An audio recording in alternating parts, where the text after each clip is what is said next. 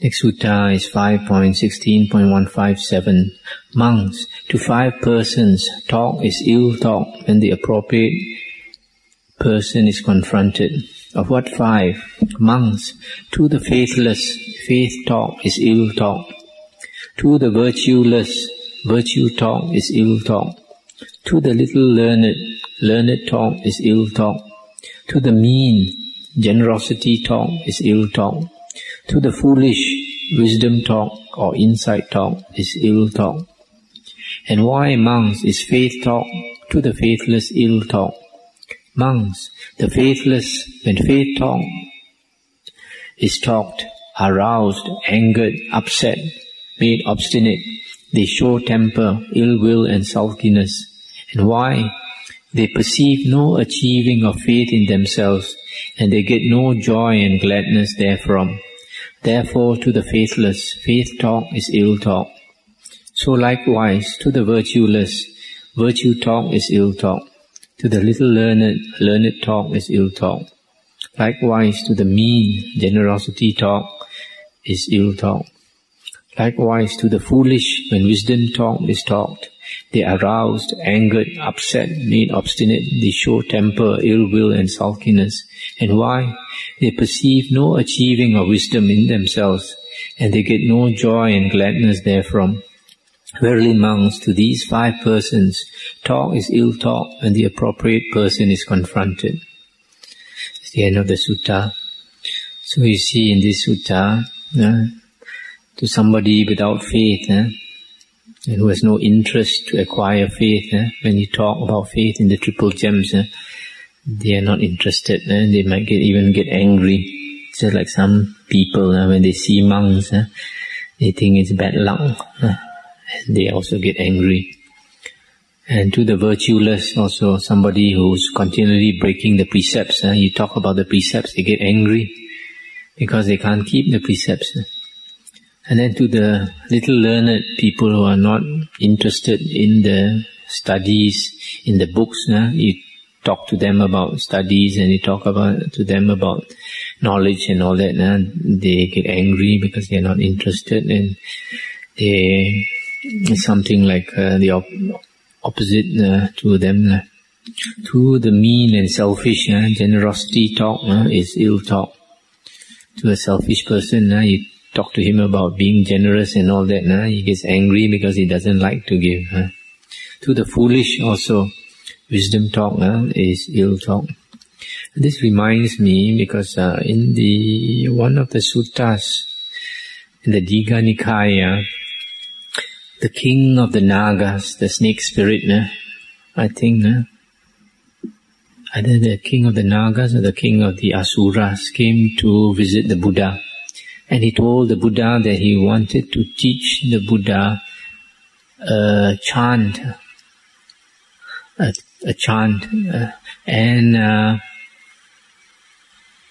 So in this Digha Nikaya, there's a sutta about this king of the Asuras or the Nagas. He came to ask the Buddha, to tell the Buddha that he wanted to teach a chant to the Buddha so that the Buddha could teach the other monks. The reason, he said, was because his those under him, I think the Asuras, he said these Asuras are very fierce and they often kill, and they don't like monks because monks always talk about keeping the precepts, and they can't keep the precepts, and they don't like to keep the precepts. They like to kill, they like to they are very their sensual desire is very strong, and they do a lot of things which are contrary to the Buddha's teachings, and they just cannot practice the Buddha's teachings, and because of that they don't like the Buddha and his disciples. So it is possible that if the monks go and stay alone in the forest, that some of these devas might harm the monks. So to protect the monks, this Asura king, he taught the Buddha this chant so that the monks could use it. And in this chant, this is called the Attanatya Sutta, I think, where the names of all the the Asura leaders, the mighty devas, the great devas are mentioned, and that is a protection for the monks. Sutta number 5.16.159. Once, while the Exalted One was dwelling near Kosambi in Gosita Park, the Venerable Udayin, surrounded by a great gathering of laymen, sat teaching Dhamma. Now the Venerable Ananda saw the Venerable Udayin so seated teaching, and thereat went to the Exalted One, saluted, and sat down at one side. So seated, he said to the Exalted One, Lord, the Venerable Udayin, surrounded by a great gathering, teaches Dhamma. And the Exalted One said, Verily, Ananda, not easy is it to teach Dhamma to others. In teaching others Dhamma, Ananda, make 5 things stand up within you, then teach others Dhamma. What 5? Teach others Dhamma, thinking, I will talk a talk on the gradual. Teach others Dhamma, thinking, I will talk a talk with the way or practice in view. Teach others Dhamma, thinking, I will talk a talk out of kindliness. Teach others Dhamma, thinking, I will talk a talk not as a means for gain. Teach others Dhamma, thinking, I will talk a talk not to my own hurt nor to others. Verily, Ananda, not easy is it to teach Dhamma to others. In teaching others Dhamma, Ananda, make these 5 things stand up within you, then teach others Dhamma. That's the end of the sutta. The other day we heard one sutta where the Buddha said that he has great reverence for the Dhamma. Even the Dhamma Raja, the Dhamma King, respects the Dhamma as his Raja. So that is why in teaching Dhamma we have to take pains to teach Dhamma.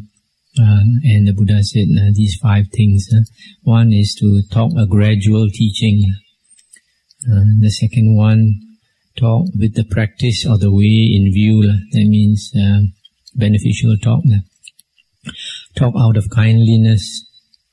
The 4th one, talk not as a means for gain, not with some ulterior motive. And the last one, talk not to my own hurt nor to others. So it means you don't get personal, don't criticize others on a personal level. But we can criticize Dhamma. In fact, in the suttas earlier we heard the Buddha said, what we know is not Dhamma, we should point out that it is not Dhamma. And what is Dhamma, we should point out as correct Dhamma. The next sutta is 5.17.161. The Buddha said, Monks, there are these 5 ways of putting away malice or ill will, whereby all malice arisen in a monk ought to be put away. What 5? Monks, in whatsoever person malice is engendered, in him goodwill ought to be made to become more. In this way malice in him ought to be put away. Monks, in whomsoever malice is engendered, in him pity or compassion ought to be made to become more. Equanimity ought to be made to become more. In whomsoever malice is engendered, in that man unmindfulness, inattention ought to be brought about. In this way malice in him ought to be put away. Monks, in whomsoever malice is engendered, in that man the fact that he is the owner of his karma ought to be fixed in mind, and one should think, this reverencer is the owner of his karma, heir to his karma, born of his karma, related to his karma, abides supported by his karma. Whatever karma he shall do, for good or for ill, of that he shall be the heir. In this way malice in him ought to be put away. Verily, monks, these are the 5 ways of putting away malice. That's the end of the sutta. This not only applies to monks, in connection with monks, also for lay people. it is quite easy for ill will to arise against somebody. So the first one, the Buddha said, we should develop goodwill, metta. And metta meditation is one of the very beneficial meditations. We should practice, make it a habit to feel goodwill always. The second one, we practice compassion or pity. The next sutta you can see why the Buddha mentioned compassion. And then the third one is equanimity.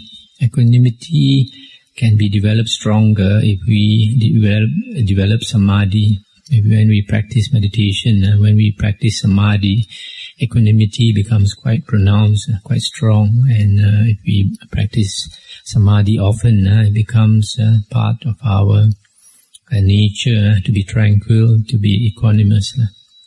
And the fourth one, if in the above, the first three ways can't be put into practice, then we use inattention. That means we just ignore that person towards whom we feel malice. And the fourth one, we should remember that everybody is the owner of his karma, heir to his karma, born of his karma, related to his karma, but supported by his karma. So when we think in those terms, when we feel that somebody has done us wrong, then we think that whatever wrong he does to us, he has to bear the consequences of his wrong action. So that's another way we put down our ill will. So these are the 5 ways. The first one, to develop more metta, goodwill. The second one, compassion. The third one, equanimity. The fourth one, inattention. The fifth one, to remember that he's the owner of his karma. The next sutta, 5.17.162. The Venerable Sariputta, addressing the monks, said, Reverend Sirs, normally this word Reverend Sirs is a translation of the Pali word avuso. Sometimes that word avuso is also translated as friend. Reverend Sir, they replied, and he said, Reverend Sirs, there are these 5 ways of putting away malice, whereby all malice arisen in a monk ought to be put away. What 5? There is the case, Reverend Sirs, of the person whose ways are impure in deed, but not in word. In such a person, sirs, all malice ought to be put away. And one whose ways are impure in word, but pure in deed, and one whose ways are impure both in deed and word, yet from time to time obtains mental clarity, mental calm. And one whose ways are likewise impure, but obtains no such clarity and calm. And lastly, one whose ways are pure both in deed and word, and who obtains mental clarity, mental calm. In each, Reverend Sirs, ought malice to be put away. Now of him whose ways are impure in deed, but not in word, how in him ought malice to be put away? Suppose, sirs, a monk who robes himself in dust-heaped rags were to see a rag in the carriage way. He would hold on to it with his left foot and spread it out with his right, and take and make use of the best of it, and go his ways. Just so, sirs, of one whose ways are impure in deed, but pure in word, the ways of deeds that may be impure ought not at that time to be thought on. Let him think at that time on the ways that may be pure. In this way, in him ought malice to be put away. And of him whose ways are impure in word, but pure in deed, how in him ought malice to be put away? Suppose, sirs, a man tortured by heat forespent, wearied, craving and thirsty, were to come to a pond overgrown with mossy slime and water plants. He would plunge into that pond, scattering with both hands the moss and plants here and there, and cup his hands and drink and go his ways. Just so, sirs, of one whose ways are impure in word, but pure in deed, the ways of words that may be impure ought not then to be thought on. Let him think then on the ways that may be pure. In this way in him ought malice to be put away. And of him whose ways are impure both in deed and word, yet from time to time obtains mental clarity, mental calm. How in him ought malice to be put away? Suppose, sirs, a man, tortured by heat and so forth, were to come upon a puddle in a cow's footprint.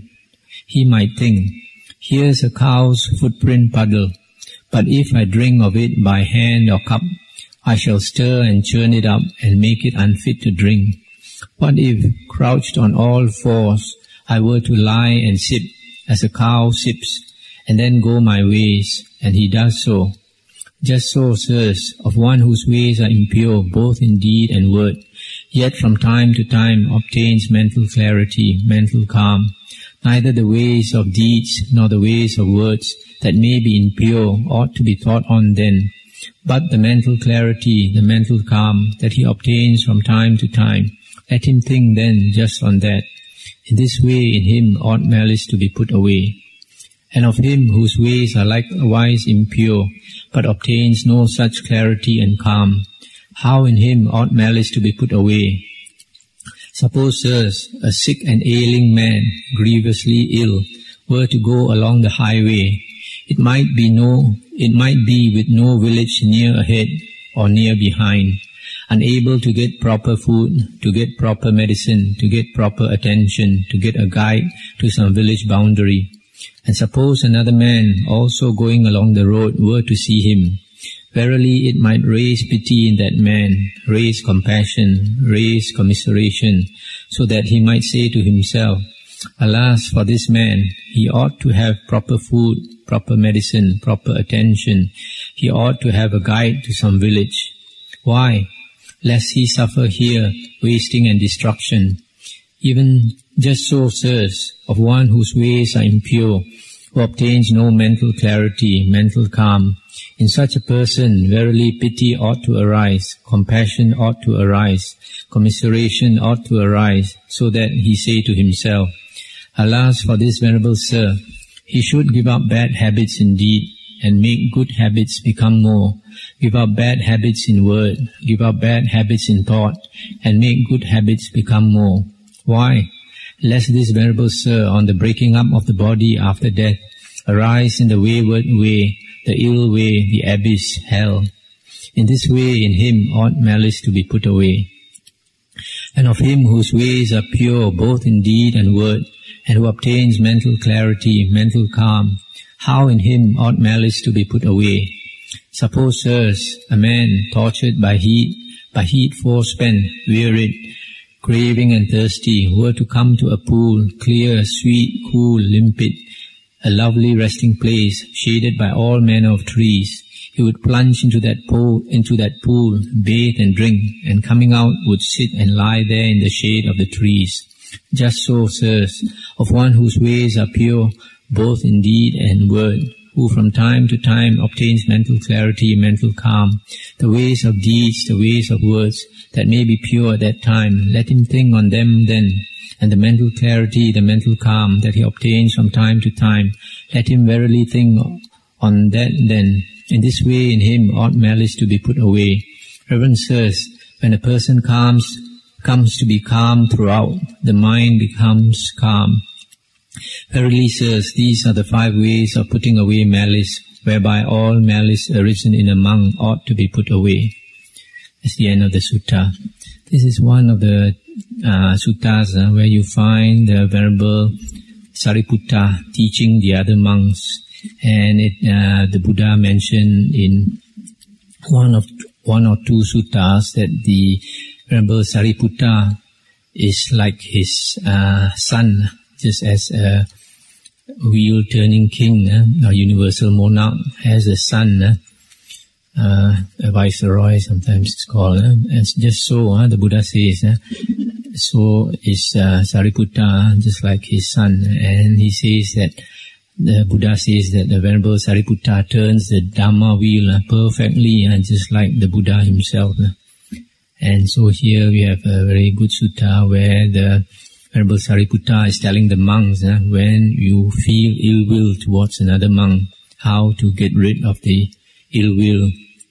And these ways basically are not to think of his bad points, and to think of his good points, especially in a monastery, in a large monastery. We need many monks to keep it running. So sometimes when we live together in a monastery, everyone would have their faults. And if we keep looking at each other's faults, then quarrels would arise and sometimes come to blows also. And this has happened in some monasteries in Thailand, I've heard. So that is why it is very useful to forget about people's bad points and to think of their good points. Just like the Buddha said, when you come across a dust heap rag, you hold it in one foot and stretch it out with the other foot, and then you see what part of it can be used. So whatever part can be used, you take it up. The rest you just tear it and throw it away. So in this way, this advice is also practical for lay people. Sometimes you work in the office with other people, and you need their cooperation. So they might have some faults that you find quite unbearable, but in that case, you have to think of their good points, and then you find that they can still help you quite a lot, in spite of their bad points.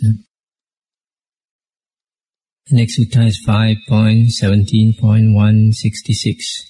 The Venerable Sariputta said, "Herein, sirs, a monk who has achieved virtue, achieved concentration, achieved wisdom, may both completely enter the ending of perception and feeling, and may emerge therefrom. This is so. If here in this life he make not the gain of knowledge, he will surely go beyond the Deva community that feed on solid food and arise in the mind-created body, provided he enter and emerge from the ending of perception and feeling. This is so." I'll just stop here for a while. Here, the Venerable Sariputta is talking about the ending of perception and feeling. This is a state, it's a very high state of samadhi, when very few people are supposed to be able to have this attainment. Only anagamis and arahants are supposed to be able to enter the ending of perception and feeling. When perception and feeling stops, then the normal six consciousness also stops. So that's why this state is called Nirodha Samapatti, attainment of cessation. And here Sariputta is saying that in this person, when he enters the ending of perception and feeling and emerge, if he does not make the gain of knowledge in this very life, that means if he does not become an arahant, he will go beyond the Deva community that feed on solid food and arise in a mind-created body. This is what our Venerable Sariputta says.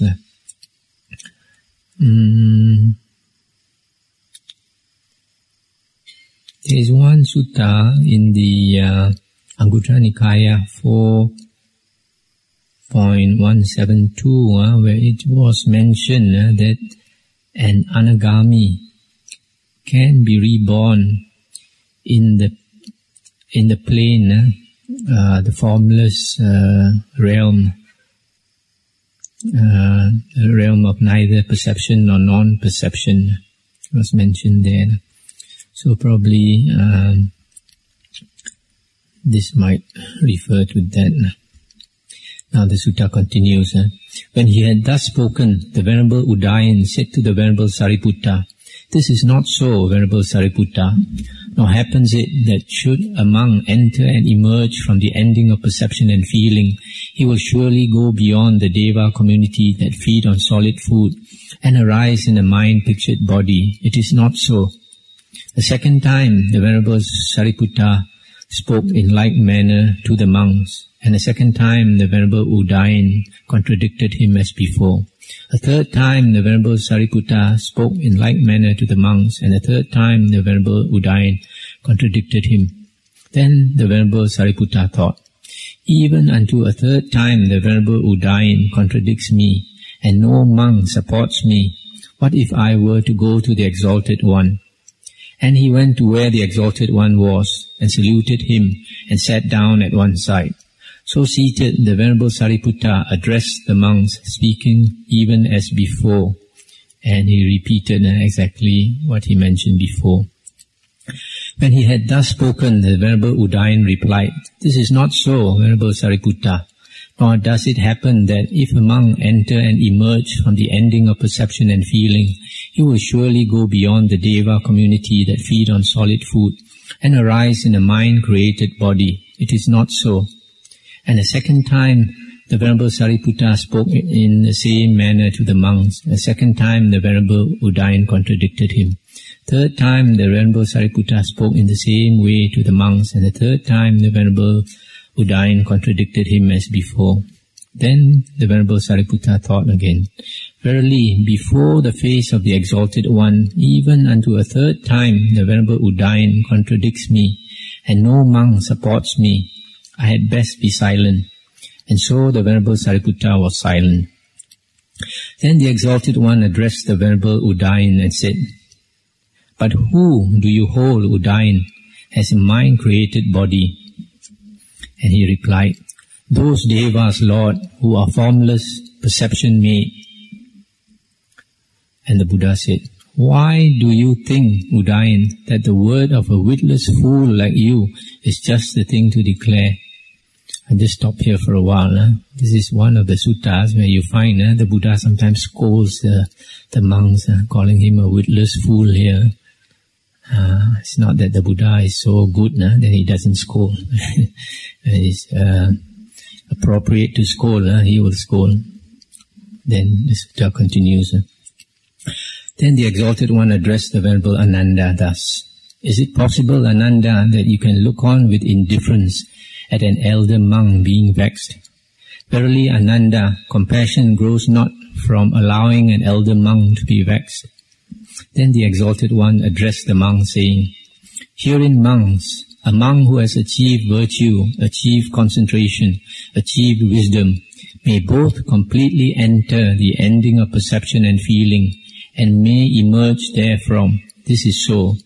If here in this life he make not the gain of knowledge, he will verily go beyond the Deva community that feed on solid food, and arise in a mind-created body, provided he enter and emerge from the ending of perception and feeling. This is so." Thus spoke the Exalted One. And when he had thus spoken, the well-gone one arose and entered the dwelling. Now, not long after the departure of the Exalted One, the Venerable Ananda went up to the Venerable Upavana and said to him, "Just now, Venerable Upavana, some monks were vexing the elder monk, and we never protested. Therefore, wonder not, Venerable Sir, should the Exalted One, after coming from seclusion, bring the matter up and relate the whole affair to the Venerable Upavana. Already even fearfulness has come upon us." And in the evening, after coming out from seclusion, the Exalted One went to the service hall, and he sat down on the seat that was made ready. So seated, he said to the Venerable Upavana, "Having how many qualities, Upavana, does an elder among his fellows in the holy life become pious, loved, respected, and what he ought to become?" "Lord, having 5 qualities, an elder becomes pious, loved, respected, and what he ought to become." "What 5? "Lord, herein he is virtuous, he is learned, he has a pleasant voice, a good enunciation. At will he obtains to the 4 states of jhana, and by destroying the asavas he enters and abides in the liberation by mind, the liberation by wisdom. Verily, Lord, having these 5 qualities, an elder among his fellows in the holy life becomes pious, loved, respected, and what he ought to become." Well said, Upavana. It is even as you say. If these 5 qualities are not completely found in an elder, will his fellows in the holy life respect, honor, reverence, and venerate him for his broken teeth, his grey hairs, his wrinkled skin? But verily, Upavana, when these 5 things are found in an elder, then his fellows in the holy life respect him, honor, reverence, and venerate him. That's the end of the sutta. So you see this last part, the Buddha is a bit sarcastic.